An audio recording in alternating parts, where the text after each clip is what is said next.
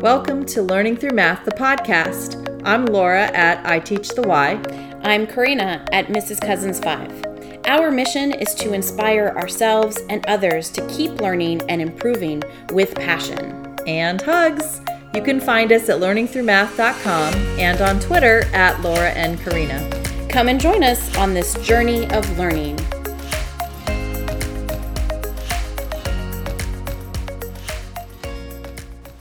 Thanks for joining us. We are recording this in January of 2021. And welcome to episode 33, Tools, Models, and Strategies. We want to give a shout out to our new friend on Twitter at Good to Know Math. She tried out one of our number line number sense routines. She said, did our first mystery number on the number line. Thanks at Laura and Karina. Talk about engaging in person and virtual. Smiles shining under the mask with mystery solved. Hashtag I teach math. Yay! Oh my gosh, when I saw that, those little faces smiling, that made my day. Thank you so much for sharing that with us. Yes. That meant the world to us. And not just to you at Good to Know Math, but to so many other listeners who have tweeted at us, shown us pictures. Thank you from the bottom of our hearts for sharing those pictures with us. It really does mean so much. Yes, because we know it took our time and we wanted to be able to say, hey world, let's try this out. We're still kind of in awe that downloads have happened all over the world. Yes. So please keep tweeting. And we want you to know it's just us two. Right. There's no team behind us. We're the team. We're the team. We edit, we create, we do all of it. And it's just so exciting to know that it's people are beneficial. Using it. Right. Yes. Right. Okay, my reflection for this week. I really realized today that we're not just teaching in two places at one time. Okay, on the last episode, I said that where we are, we're teaching hybrid, which means we have some in class and some virtual. Right. However, it really, really just hit me today that let's say you have 10 kids in class and 10 kids online. You're really teaching to 11 different classrooms because that's 11 different environments. Oh, I see what you're saying. Each of those 10 kids at home, you know when they unmute. You know, is there silence? Yeah. Is there noise? Is there crying? Is there dogs?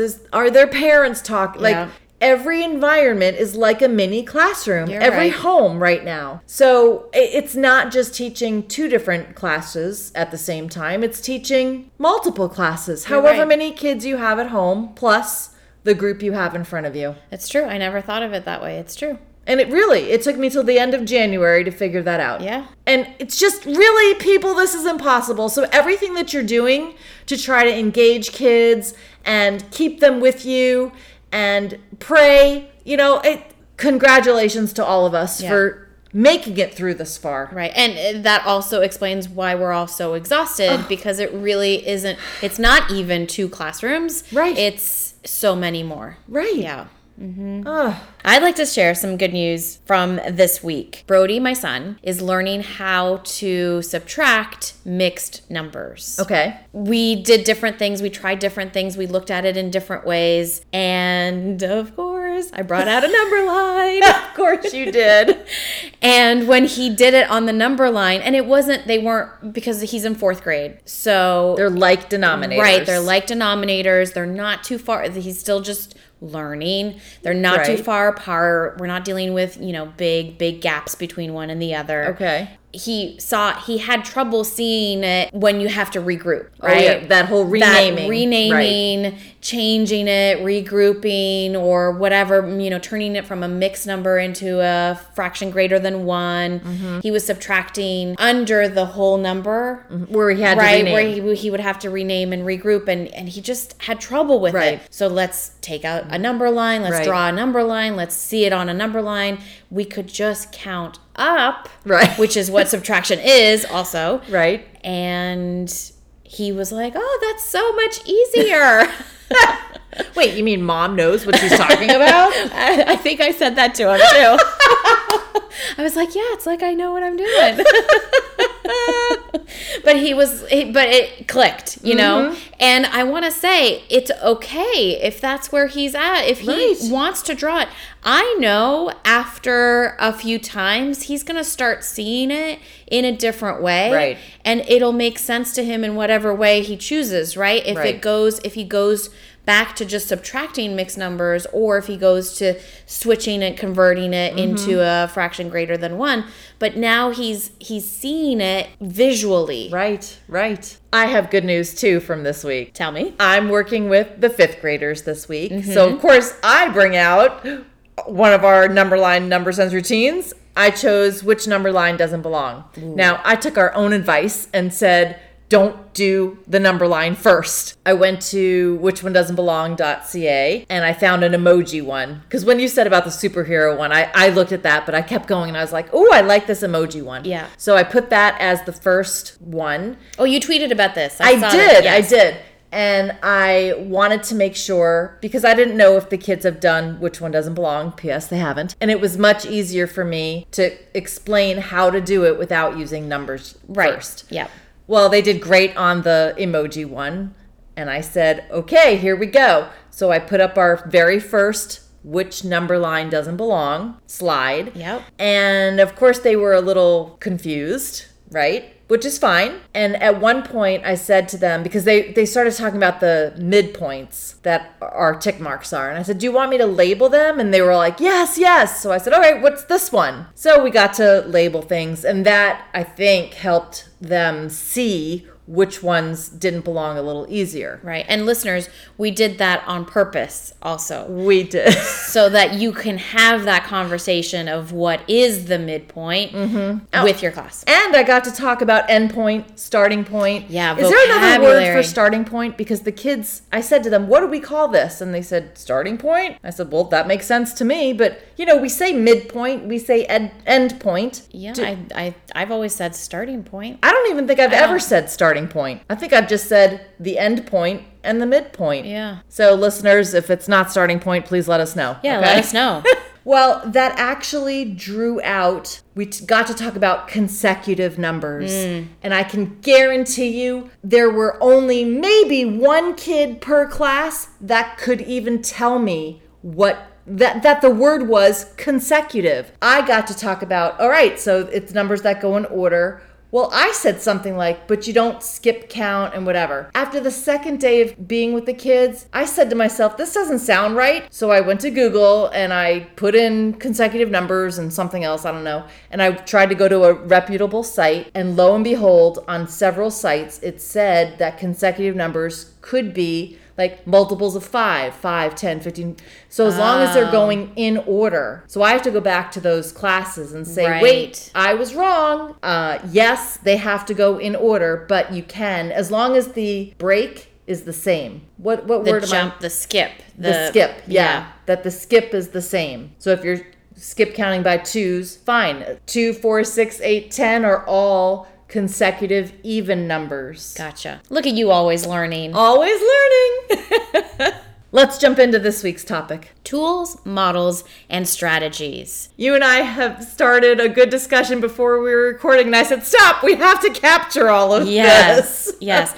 I think what we wanted to do first was just understand what each one was. We wanted a clear definition. And sometimes it's best to look elsewhere for a clear definition. So we went to Christina Tondeveld, and she said that strategies are, how she sees them, are things that are inside the student's head, what's in their head. Models are what's on paper. Right. And you and I had discussed that tools then would really just be the hands-on manipulatives, things that they can move and touch and tactile. Right. And I think at some point we also talked about how these three things intertwine with each other. That you can use the tool as a model. Right? If we're thinking about a 10 frame. A 10 frame is a tool, right? Yes. What you do with it, maybe you're going to model different ways to show 8 on that tool. Yeah. And then maybe a strategy is doubling the 4 or double from the 2, 2, 4, 8. Right? Yeah. So I think that they do intertwine. I think the problem is when things get turned into procedures. Yes. That's where the problem lies. And then it also kind of turns into the algorithm. Right. Which, with no understanding, is the biggest problem. Right. And that's where, as teachers, we have to be extra careful and extra mindful of just how these are being used in our class by our students and by us. Correct. Our language has to be precise. And can we stop? I don't know. Can we stop putting up anchor charts that say step 1, step 2, step 3? Please? And please? Yeah. Because the kids don't understand it anyway. Yeah. So why are those even up there? Right. Or we let them use some kind of model or strategy that they understand. Right. Let's talk about some of the examples that we came up with too. Okay. For so some tools that we use often. Right. I wrote down number line. What a surprise. What a shock. Number lines, 10 frames, base 10 blocks, fraction tiles, counters or tiles. You can tell that we're just doing fractions right now because it's on my mind, right? I added a ruler to mine, number path, 10 frame, rec and rec, and dice. Yeah. I didn't tell you that before, I don't think. True. Where dice can be a tool. Which means then also cards. Playing and cards. I almost wrote down cards. Yeah, they can be a tool too. They can. And not just here, flash them up. No. Like a deck. Let's use them. A deck of cards. But let's use them purposefully. Right. Not just try to memorize facts. Which then would dominoes then also be like a tool? I think so. I think all games could probably be tools. Why couldn't they be? Right. I think it's what you do with the tool. Yeah. So think about a hammer. A hammer is just a hammer. Yes. What do we do with the hammer? Oh, sometimes we want to use that hammer more than we can give ourselves credit for, right? We've had a really bad day, and I've never thrown an axe. Maybe we should go to one of those axe throwing. Tangent. Totally, but an axe is a tool, right? It is, and maybe tool. Just throw it and get those school frustrations out. Yeah. Oh my gosh.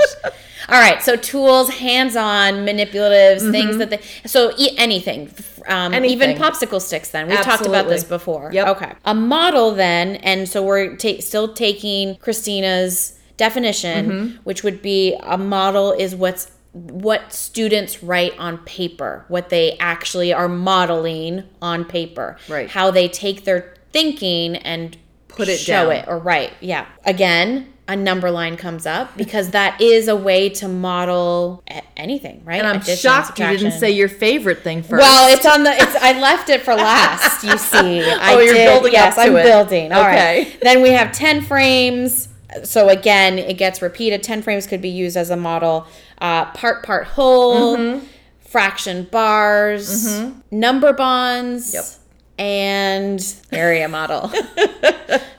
Which then you have to use the tools, right? If they're not in that right part, and I mean WRITE, if they're still in the build it or draw it, yes. Right? And we're kind of, I guess the tools is the build it, right? And the models is the draw it. Yeah, so it comes back strategies to it's like numbers. Is right. It comes back to CRA, doesn't it? It does. It really does. Yeah. And they're intertwined, like you said. Yeah. They're one leads to another. The tools lead themselves to the model, which then hopefully also helps them build those strategies, which is what's in their head. Some of the strategies that you had thought of? Yes, I put, somehow double came to my mind a lot because I put doubling and halving, doubles plus 1 and doubles minus 1. Well, and doubles, I guess. But double. Yeah. Compensation strategy and decomposing strategies. I think those are huge and they don't get enough press, right. Right. I mean, if we can, you even said about number bonds, right? Yeah. Did you talk about number bonds? Yeah, or as a model. Part whole? Like if we can get kids to use those tools to connect the strategies. You know what? I'm also going to say about Graham Fletcher, okay? I'm using his BFF kit Yes. for addition and subtraction. I'm a little jelly, I'm not going to lie. But anyway, go on. Well, I think in the fall, the multiplication and division one I comes know, out, I'm and I ready. know you're going to be waiting for that one. However, I watched a webinar that he did recently with the Global Math Department, and now I understand his way of thinking about using image talks, where you're using actual pictures of things and then using a tool like we were talking about, and either beginning with a 3-act task or maybe doing a 3-act task right then and there to kind of bring everything together, then going into a number talk. Because you and I are both huge into number talks. Yes. And I understand now why he does those other things before he gets to a number talk, so that it's not just naked numbers. Right. He's putting those number talks with the contexts that he showed before, that the kids now have almost like an anchor to be with, and then using games, Right. which is, of course, one of my favorite things to do. I think I brought that up because we don't want strategies to be naked. Yeah. Right? We want them to have some kind of meaning behind them, because we don't want that problem to arise again. Well, and I think we want to encourage the kids to come up with their strategies. That's P.S. That's what Common Core was supposed to be. Right. Was supposed to let the kids develop the strategies. Yeah, so that you kind of bring them to the buffet, but you let them decide what they're going to partake in, right? Like, decide what they're going to take and do something with. But unfortunately, we get in their way. Parents get in their way. testing gets in the way. But like, I'm, and not to put blame on parents, but they don't know what we know. Right. So what do they do to kids? Standard algorithm right Yeah, away. Let me yeah. just show you this quick, fast way. And we're like, no. Like, it's that